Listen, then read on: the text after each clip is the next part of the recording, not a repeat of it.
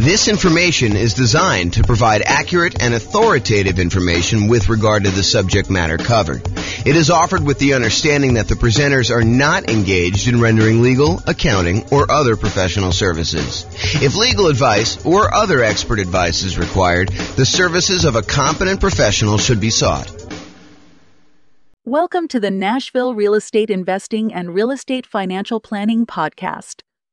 Learn all about investing in real estate in Nashville, Tennessee, with a combination of real estate financial planning and modeling with numbers specific to Nashville, plus syndicated, more generalized recordings of live and pre-recorded real estate investing classes, not all of them specific to Nashville. Be sure to stay tuned after the podcast for a message from our sponsors. Well, good morning and welcome, everyone. I am your host, James Orr, and this is another class in our series on the dangers, the warnings, the downsides, the risks of investing in real estate. Previously, I think we covered the class on the insurable risk, the things that we can buy insurance to protect ourselves from, things that we could pay someone else to take on that risk voluntarily. In exchange for a little bit of money, they will take on some or all of that risk for us. And that's what we covered in the previous one in this series on risk. But today we're going to talk about the risk of down payment size when investing in real estate. So I will introduce you to a couple new concepts. These are going to be concepts that we'll talk about. I've talked about them before. Actually, in fact, I had a whole class on these two particular concepts, but we'll talk about them again when we talk about measuring risks. So we'll eventually get there, but today I'm just going to introduce you to the topic, and then we'll talk about how the amount you put down into a real estate deal impacts how much risk you have and how to think about that risk and how to mitigate it if possible. So this is sort of the quote for the theme that we are on, the risk theme, and that is a quote from George S. Patton. The time to take counsel of your fears is before you make an important battle decision. That's the time to listen to every fear you can imagine. When you have collected all the facts and fears and made your decision, turn off all your fears and go ahead. So one of the things I'm emphasizing in today's reading of this particular quote is when you have collected all the facts. So one of the things I'm going to go over today is I'm going to show you historical data as to how likely we are to see a drop in home prices and how severe those drops are. So we will look at the Case-Shiller data and look at how frequently these things happen. And then we'll look at it in the kind of like view from the lens of down payment size and how if we see a pretty significant decline in property values, like how that is impacted by how much you have invested in the deal, what your down payment that you are there. So the question is, what are your fears relating to real estate? And if you want to reach out to me, you can tell me if you have certain fears. I will try to cover a bunch of different ones in our series. We're doing about one of these a week. We're doing daily classes live.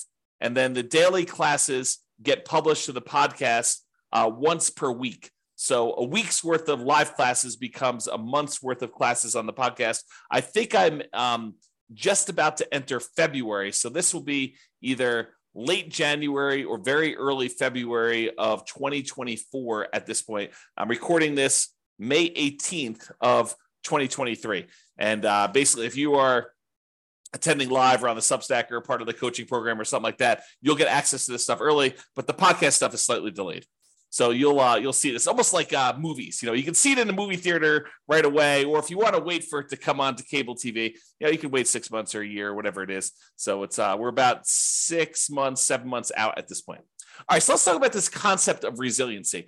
I invented these ideas as a way to measure risk when we were doing a bunch of analysis on the real estate financial planner software that I wrote. So one of the things I was always curious about is when you're looking at someone's portfolio of properties, and you can look at this on an individual property too, but I like to look at it on a portfolio.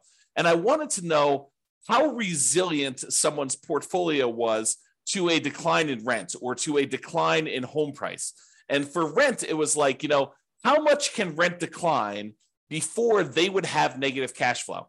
And I'd like to think about it in terms of two things. I'd like to think about it in terms of the dollar amounts that rent can decline, and then also the percentage. Because I think thinking about those in both ways is important, and it's slightly different. So sometimes a portfolio will have, a mix of some free and clear properties and some highly leveraged properties. And so if you have a dollar amount decline in rent, then the properties that are free and clear, they have less cash flow, but their cash flow doesn't go to zero. And in that way, when you think about like how much it can decline over when you have a free and clear property, they are very resilient to a drop in how much rent is being collected before they would have any type of negative cash flow. But the ones that are highly leveraged, that only have, $50 a month in cash flow or $100 a month in positive cash flow, if rents were to drop by $50 or $100 there, then we could actually see negative cash flow. But if you look at the whole portfolio of someone who has some free and clear properties and some of these properties that are highly leveraged, and we see rents decline on all of the properties at the same time, well, the ones that are free and clear, they add significantly to the resiliency, the overall resiliency of the portfolio, because those are still going to have positive cash flow, even if some of the other properties start to have negative cash flow. So imagine you've got $1,000 a month coming in from some of these free and clear properties, but these other ones only had $50 a month coming in positive cash flow. If rents drop by, let's call it $100 a month, the ones that were free and clear may drop to $900 a month, and the ones that had $50 in positive cash flow, now they're negative 50. But still, overall, the portfolio is positive, provided you have enough of the free and clear compared to the number of, negative ones or the number of very highly leveraged ones you have. Okay, so this concept of rent resiliency is important for looking at your overall risk in a portfolio.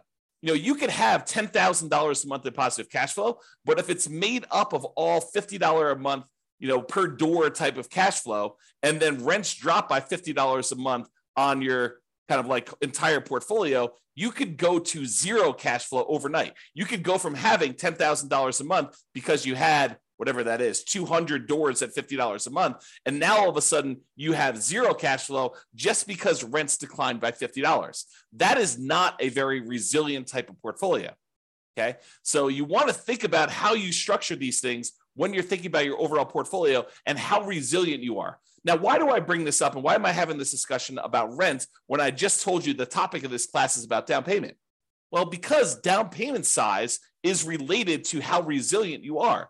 The more you put down, in general, the more resilient you are to drops in rent and also to drops in price. Because the price resiliency works in a similar way.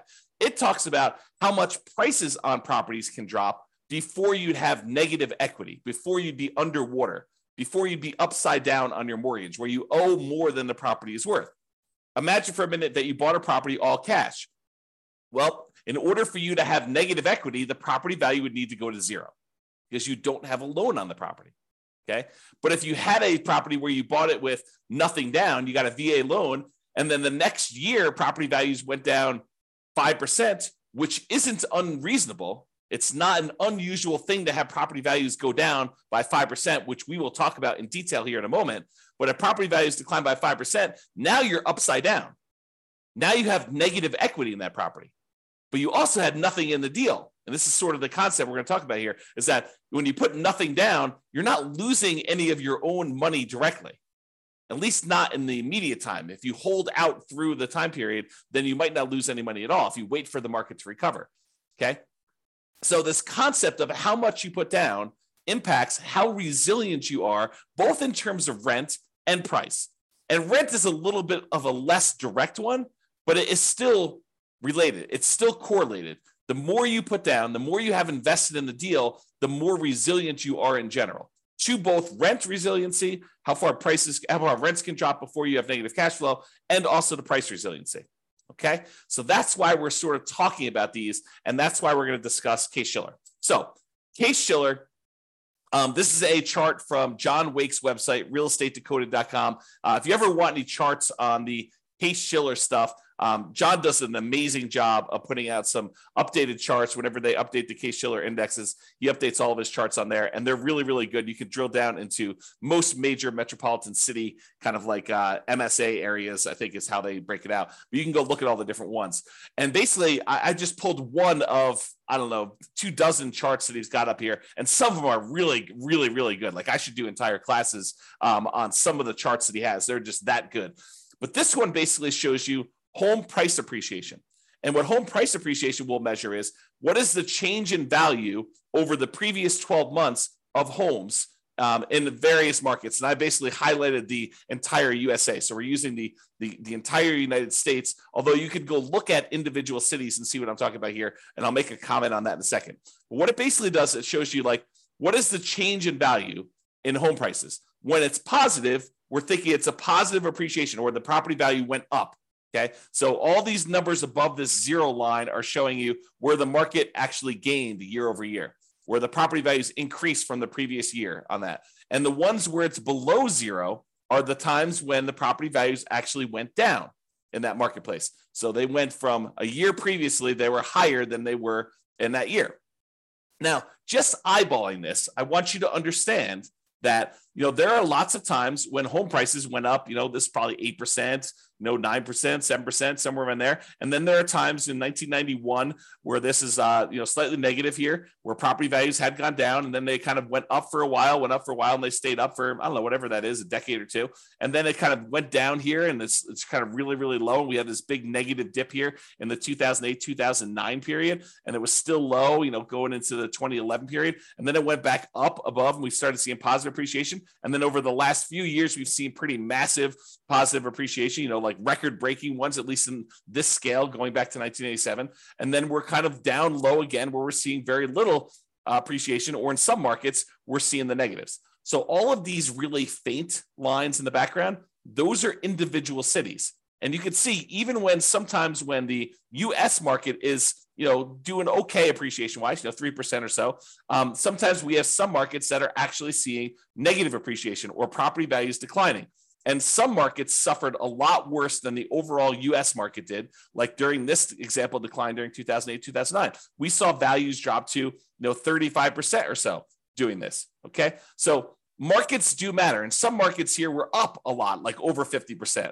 And you could see over this thing where just most recent time, 2021 to 2022, we had some markets pushing 30%. Kind of like appreciation rates there. The U.S. one, it looks like it's around 20% or so. But there were some markets that didn't go up quite as much. Not any that were negative during this time, but you could see that there's a wide range of these values. So what I want you to take away from this chart is, number one, it's a limited data set. This only goes back to 1987.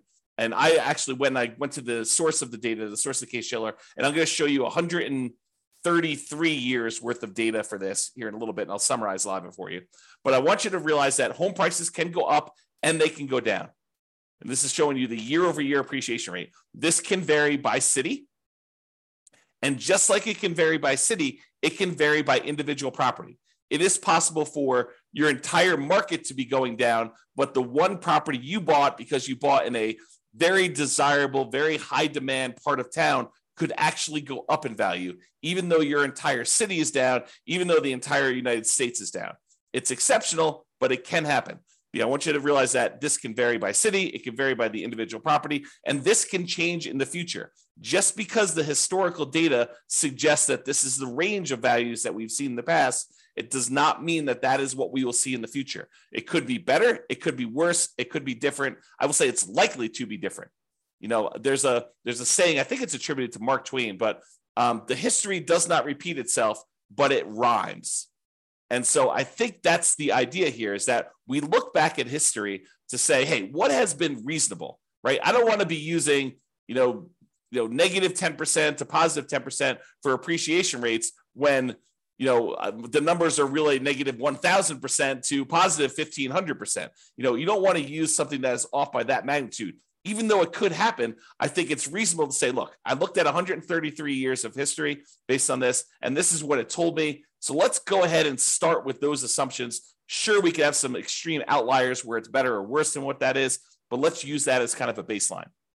Okay, So now what we're going to do is we're going to look back over 133 years worth of data to determine what's typical in the past. But before I do that, I just wanted to show you this really cool chart that they've got on the Yale.edu website for the Case-Shiller stuff. And this chart just shows you the historical interest rates, what interest rates have been since 1890, going all the way up to 2023, I think is where we are right now. And one of the things I want to point out to you is that while interest rates feel like they're up a lot, and they are up a lot from the relative low we had in the last few years, if you look at the really big picture of 133 years worth of data, we're not that high. And I think I showed this. I created this new tool that allowed you to put in what the current interest rate is. And I showed you using a meter of like how high we are using all of the historical data. And I think we were using like 7% or something like that for a class I taught. And like the interest rates were higher like 50% of the time. So this is not a relative high. It is, well, I guess it's a relative high compared to like 3 or 4 years ago. But like when you look at you zoom out really, really far, it's not that high. We're nowhere near what we were at all-time highs. Okay. So I just want to give you some perspective on that. But the interesting thing is this plots interest rates plus the population. So it shows you population growth over time. Plus it shows you the real building costs, what it costs to build properties. Kind of shows you that over time. And then it shows you real home prices as an index. And you can see how that has changed over the last 133 years. So I don't know if you're interested in this particular chart, you can go to the Yale website or pause the screen if you're watching the video and check out this particular chart. I find it pretty fascinating just to see a long-term historical perspective of all of these different things shown on the same chart at the same time. Okay. So what I did was this. I went back to the Case-Shiller website, the one on Yale, and I pulled down the raw data. And then I did some data manipulation in Excel, and I pulled out because they have, to a certain point, they only had yearly data. And now for modern times, we have monthly data, or not exactly monthly. Maybe it is monthly, but it's more frequently than once a year. And so what I had to do is I had to pull out all the extra data, and I only did year-long increments. And what I'm showing you here is going all the way back to 1890, all the way through to today, 2023, and I show you what the change in value in home prices for the entire U.S. was year over year. And so each one of these lines is a year. And you can see in 1891, because I basically measure 1890 to 1891, it was like almost negative 10% in property values. And then the next year it was up, and it was probably whatever this is, 2% or so.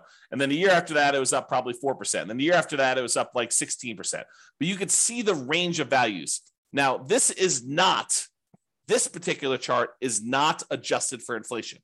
So I forget which one is nominal and which is real, but this is the one that is not adjusted for inflation. So these are the non-inflation adjusted changes in value over time for the property. So you can see there's a whole bunch of lines that are positive where properties went up in value, where they appreciated, and there's a whole bunch of ones where they're negative, although there's a wide period here where there's not very many negative, and it's not very significant negatives if they are. Pre-1940, there's a bunch of negatives. After 1941 or so, and after, 1942, for a while, there's a little couple dips here, very small dips.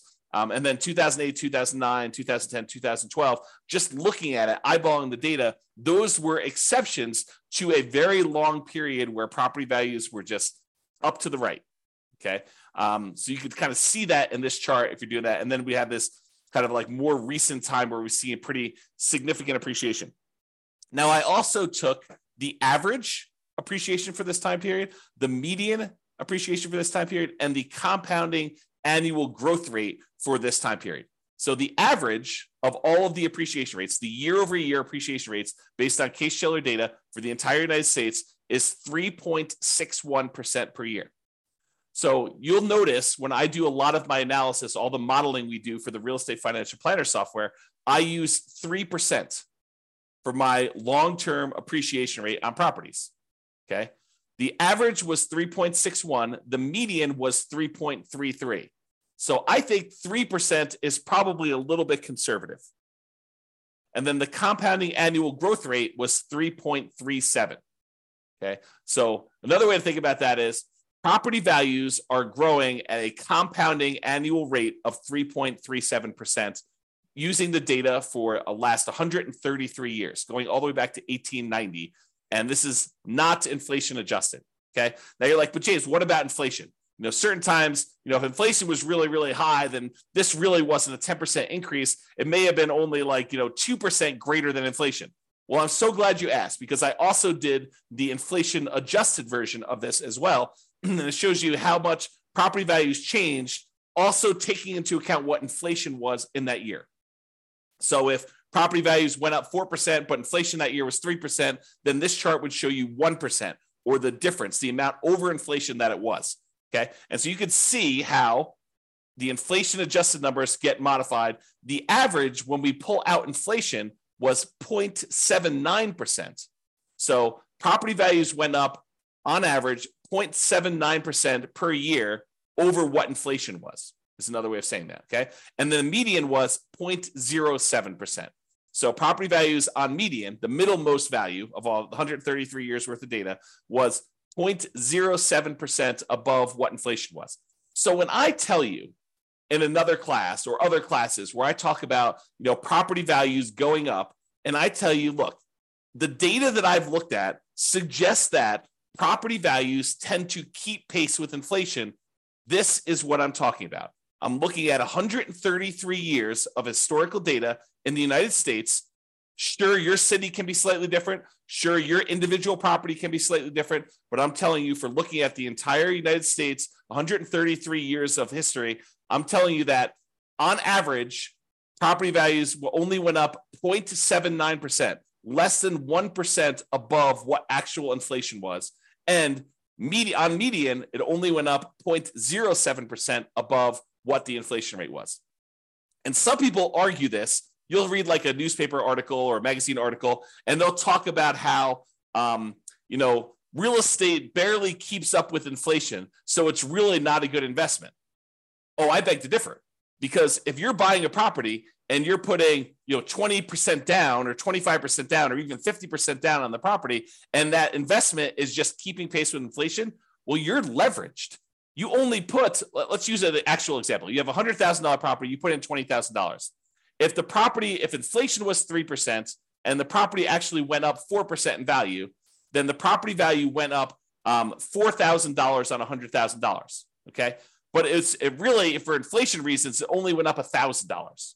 Okay. That's fine, because now you invested $20,000 and you got a $4,000 return, not adjusted for inflation, or a $1,000 return adjusted for inflation. You made $1,000 on $20,000. That's 5%. That's after inflation. So the point is, you're leveraged. You're getting a 5-to-1 return because you are 5-to-1 leverage. You put down 20% or 1/5 of the property value. If you put down half, you'd be 2-to-1 leverage. If you put down a third, you'd be 3-to-1 leverage. If you put down 5%, you'd be 20-to-1 leveraged. If you go and you do the nomad strategy, you get 20-to-1 leverage. So you're getting 20 times what the leverage factor is. Okay. So when we talk about this, if property values are keeping pace with inflation, that's awesome if we are leveraged, because it means we're getting a leverage return above inflation. Okay. So the compounding annual growth rate for the inflation adjusted one is 0.56% per year. Okay. Now, I just wanted to show you these so that you can understand how inflation adjusted works and how the inflation one works. So you can kind of see these. If you want to kind of pause the chart, you can look at those and get a feel for all the stuff. Okay. Now what I did is I said to you, okay, we can look at this chart and we could say, okay, how many of these were, below, what did I do here? Below 15%. Whoops, right here. Below 15% decline. And we could add up and try to figure out how many of these were below 15%. And we could see that there were 8 that were in this range of negative 14.6 to negative 9.6 appreciation rate. So there were 8 values where they were below these numbers. Okay. And there were 17 values between negative 9.6 and negative 4.6. So 17 times out of 133, we saw this range of appreciation rates. And there were 46 years out of 133 is a better way of saying that, where it was between negative 4.6 and 0.40. So almost zero. Okay. And then 34 years out of 103, where property values went up basically somewhere between 0 and 5% and change. And then 20 years where property values went up between 5.4% and 10.4%. And then there were 5 years where it went up between 10% and 15%. I'm rounding. And then one where it went up between 15 and 20, one where it went up between 20 and 25, 0 where it went up 25 to 30, and one where it went up between 30 and 35%.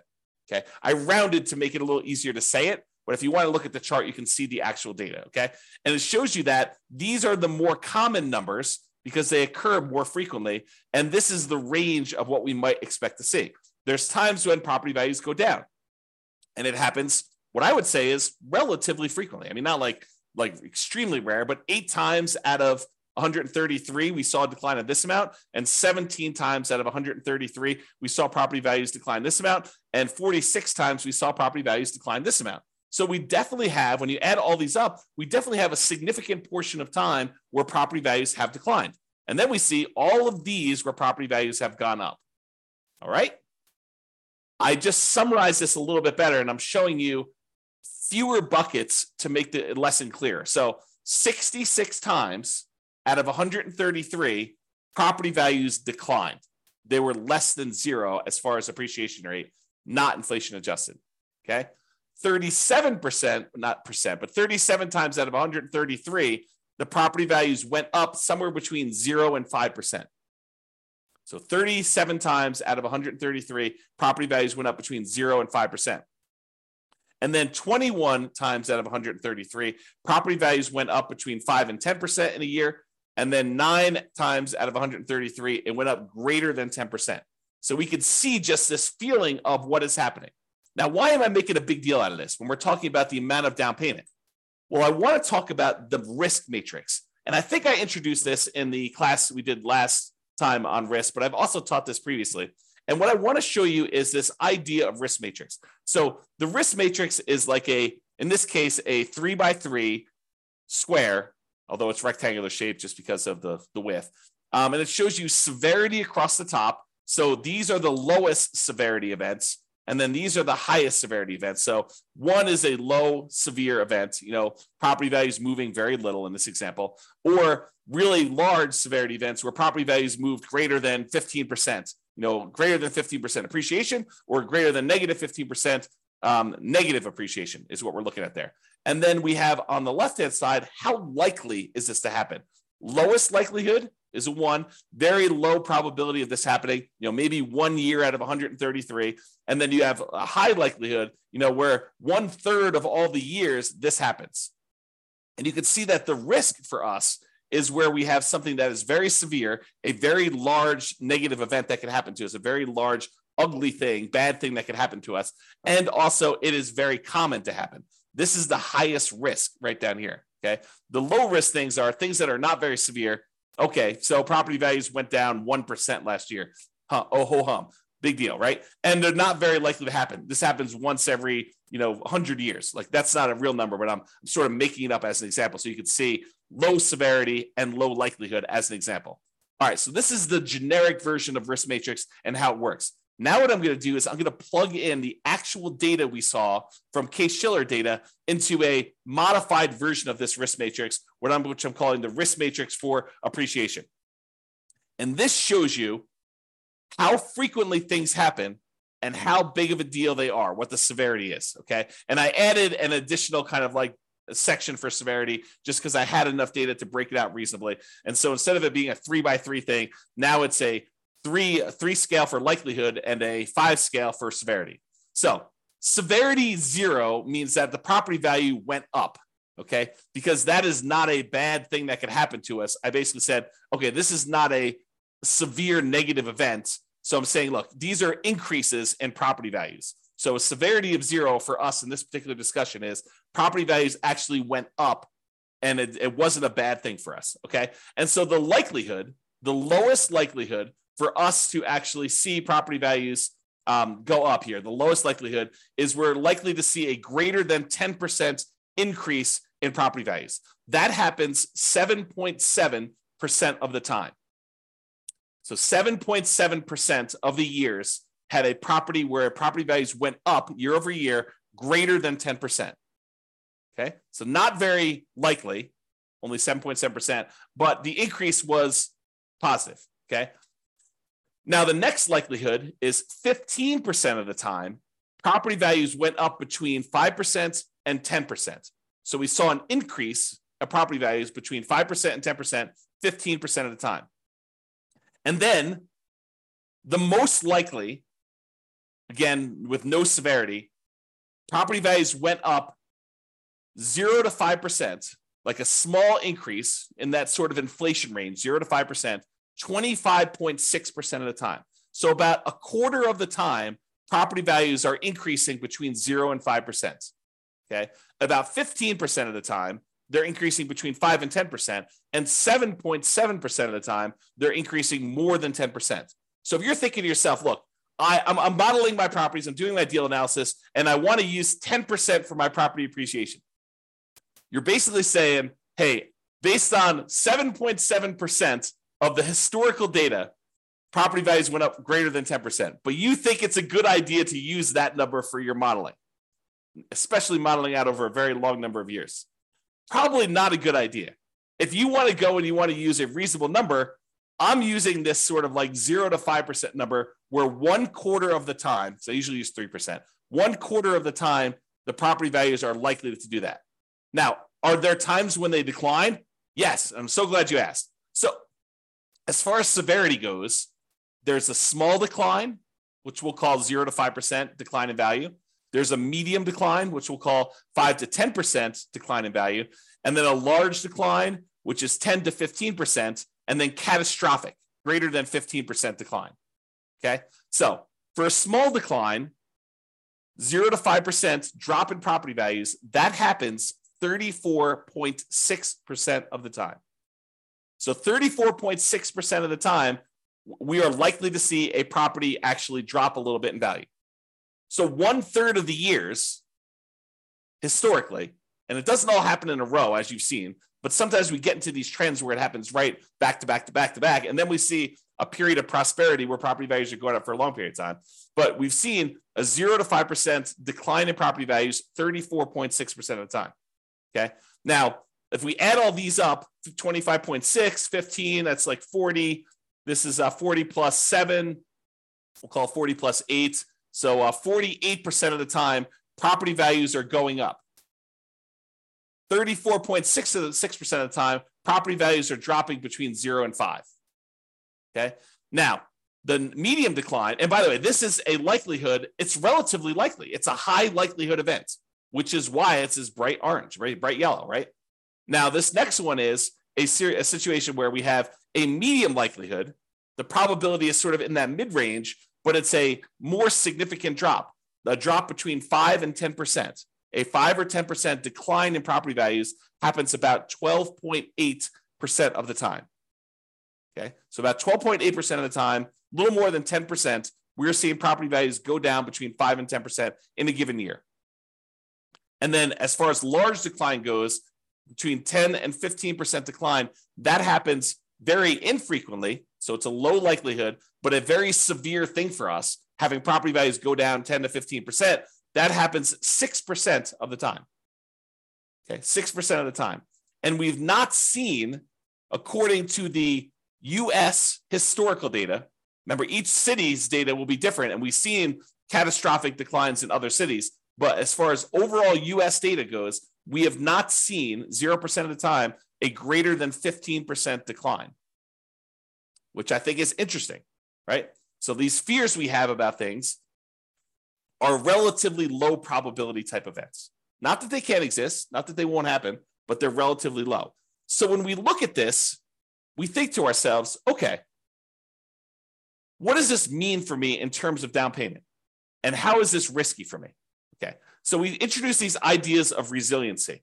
How much can the price decline before you have negative equity? Well, now we better understand how frequently property values are likely to go up and how likely they are to go down. Just look at the last 133 years of historical data. Not saying that the future won't be different, but this gives us an idea of what that will be like. So we could look at this and say, look, if I'm putting large amounts down, how does that impact me? If I'm putting medium amounts down, how does that impact me? If I'm putting nothing down, how does that impact me? And how does it impact if I'm putting little down? Okay, so we can look at that and say, how much price can decline before I have negative equity? And what does that even mean to me as far as a risk? And then rent resiliency, because how much you put down impacts how much cash flow you get, because they're correlated. The more you put down, the more likely you are to have positive cash flow. The less you put down, the more likely you are to have deferred down payment or negative cash flow or lower cash flow. Okay, so rent resiliency is related to how much we put down. You both get a better interest rate by putting more down, and you also are borrowing less, so the amount you're paying actually goes down. Okay, so if you have no money in a deal, if you put zero down, what are you risking if we see these declines in property values? Well, you're really risking your credit, because if for some reason you abandon the property, your credit is what's at risk. If you have no money in the deal, you have no money at risk. None of your own money at risk. Now, it may feel like you have money at risk. For example, let's say you put nothing into a deal, and for the first 2 years, that thing goes crazy. It's up 10%, and then it's up 10% again. So, the property is up 20% over the first 2 years. So it feels like you have a lot of your own money in the deal, when in fact you have none of your own money because you put nothing down to begin with.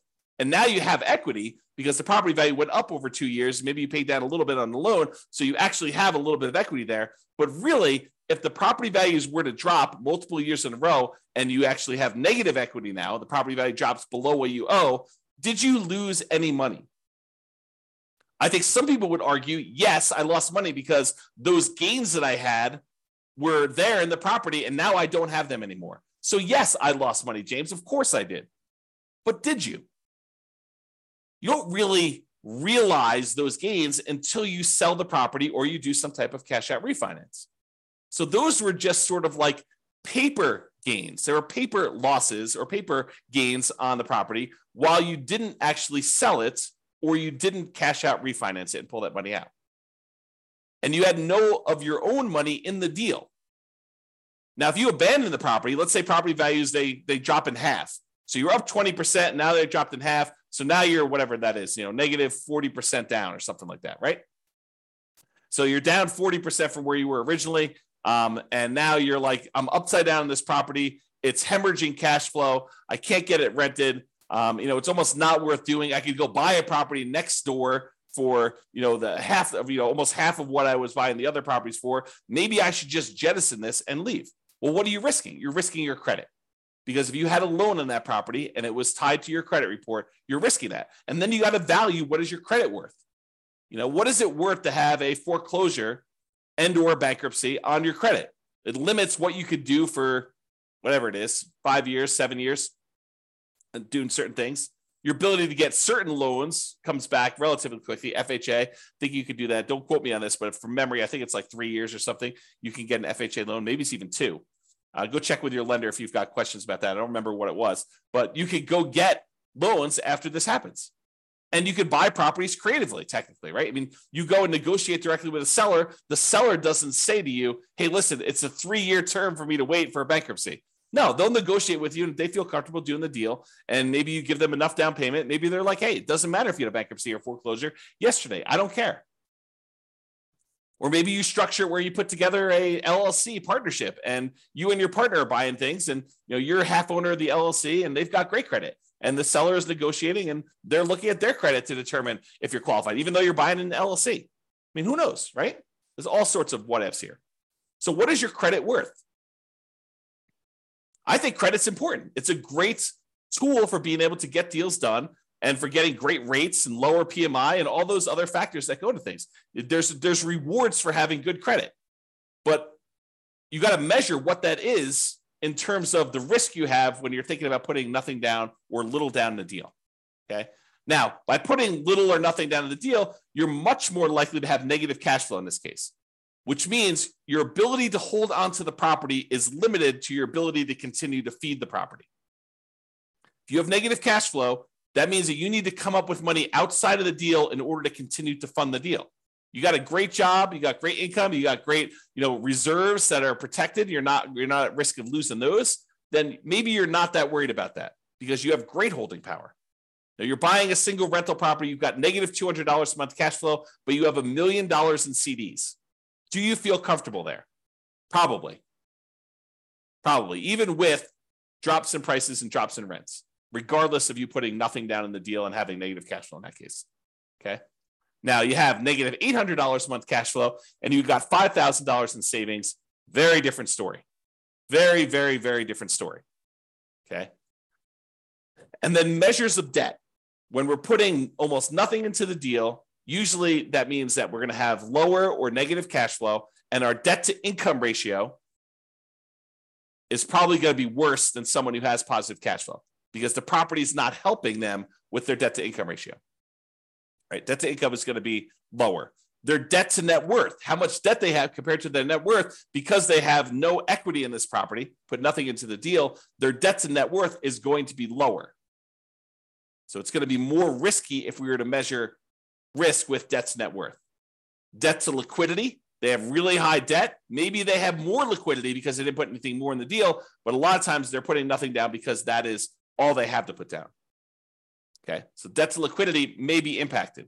And it may be impacted both ways. That's one that I could see you making a case. Look, I would rather keep $100,000 in reserves and put nothing into the deal rather than put $100,000 down, buy a property that, with 25% down, but not have any reserves. That would actually improve. That would be a choice to improve your debt to liquidity. Yes, you have really high debt, but you have really good liquidity, $100,000 versus you have no liquidity because all you've got is tied up in equity in properties, which would help with your debt to net worth, but it wouldn't help with your debt to liquidity. Okay. And then months of reserves. How many months of reserves do you have sitting on the sideline such that you have holding power and can handle things that come up? Can you handle repairs and vacancies and capital expenses and time to do marketing for your properties? Months of reserves is kind of like almost like a special ability, a superpower that allows you to kind of like hold through a lot of these different things. Okay, so when you have no money in the deal, zero down, and property values can decrease, as we just showed, how risky are you and what are your risks associated with that? That's what we just covered. Now, let's go to the other extreme because everything else is going to be in the middle. The other extreme is you buy a property for all cash. You put 100% down.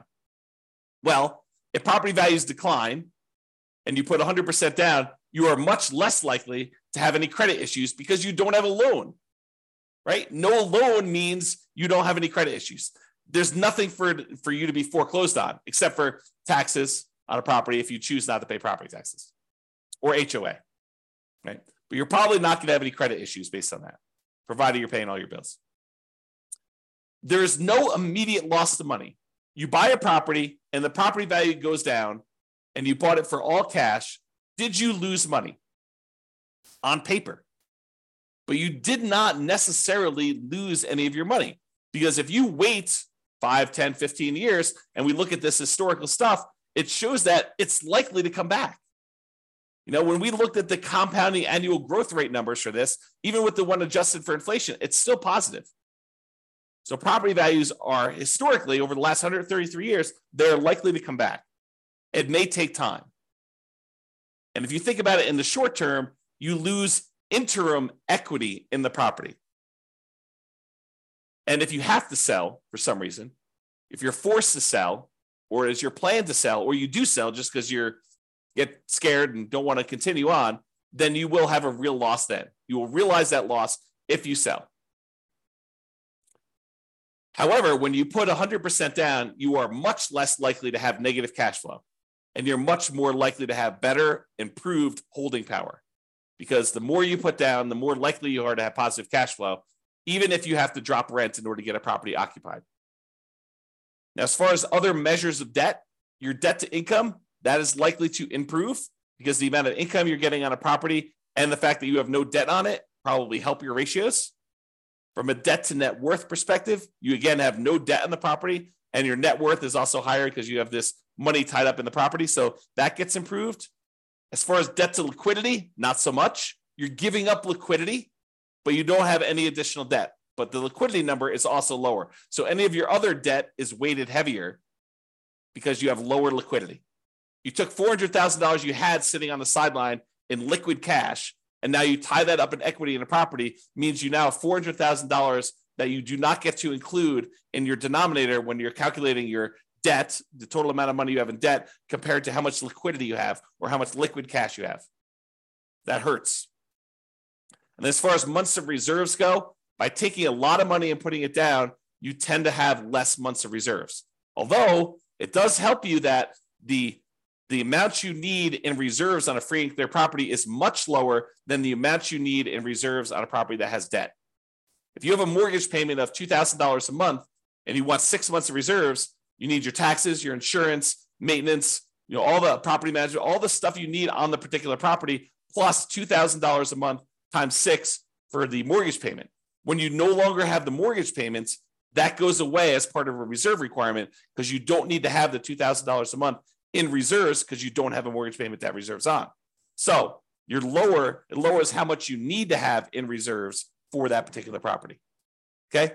Now, I covered the two extremes, nothing down and 100% down, and realized that they eventually merge together, right? There's a gradation between the two. So it goes everything in between 0% down to 100% down. You decide to put 5% down, you're closer to that no money in the deal situation. You decide to put 75% down and borrow 25% to buy the property, you're much closer to that 100% down. Okay? So in conclusion, life has risk. When you choose to invest in real estate, you are choosing to accept additional risks. As we covered in the previous class, some of these risks you could pay money to a third party and they could either mitigate them, reduce them significantly, or completely eliminate them. You can get the risk completely off your table in exchange for paying someone else a small fee. Okay. And the amount you invest in a deal or leave in a deal, if you think about it that way too, it's the same idea, changes what risks and how severe or likely those risks are for you to realize. Okay. It changes the characteristics of what the risk and what you're putting at risk and how that is impacted. And I hope you understand a little bit better now how likely property values are to decline or go up in value and what the range of that is historically, and that it can vary based on city, individual property, a whole bunch of different factors like that. All right. So hope you enjoyed the class. This has been James Orr. Have a great day, everybody. Bye-bye for now. With home prices up, mortgage interest rates up, and rents up, but not quite enough to counteract the higher prices and interest rates, cash flow on rental properties in Nashville is harder than ever. Book a call with the Real Estate Financial Planner to apply our proprietary 88 strategies to improve cash flow on your rentals. See the show notes for a link to schedule your call and improve your cash flow today. If you're a real estate agent, lender, or professional in Nashville that wants to help our real estate investor listeners, consider reaching out to learn about collaboration opportunities with this podcast. We'd love to add more value to our listeners by having you assist our investors buy, sell, and finance their real estate investments. See the show notes to schedule a call to discuss collaboration opportunities.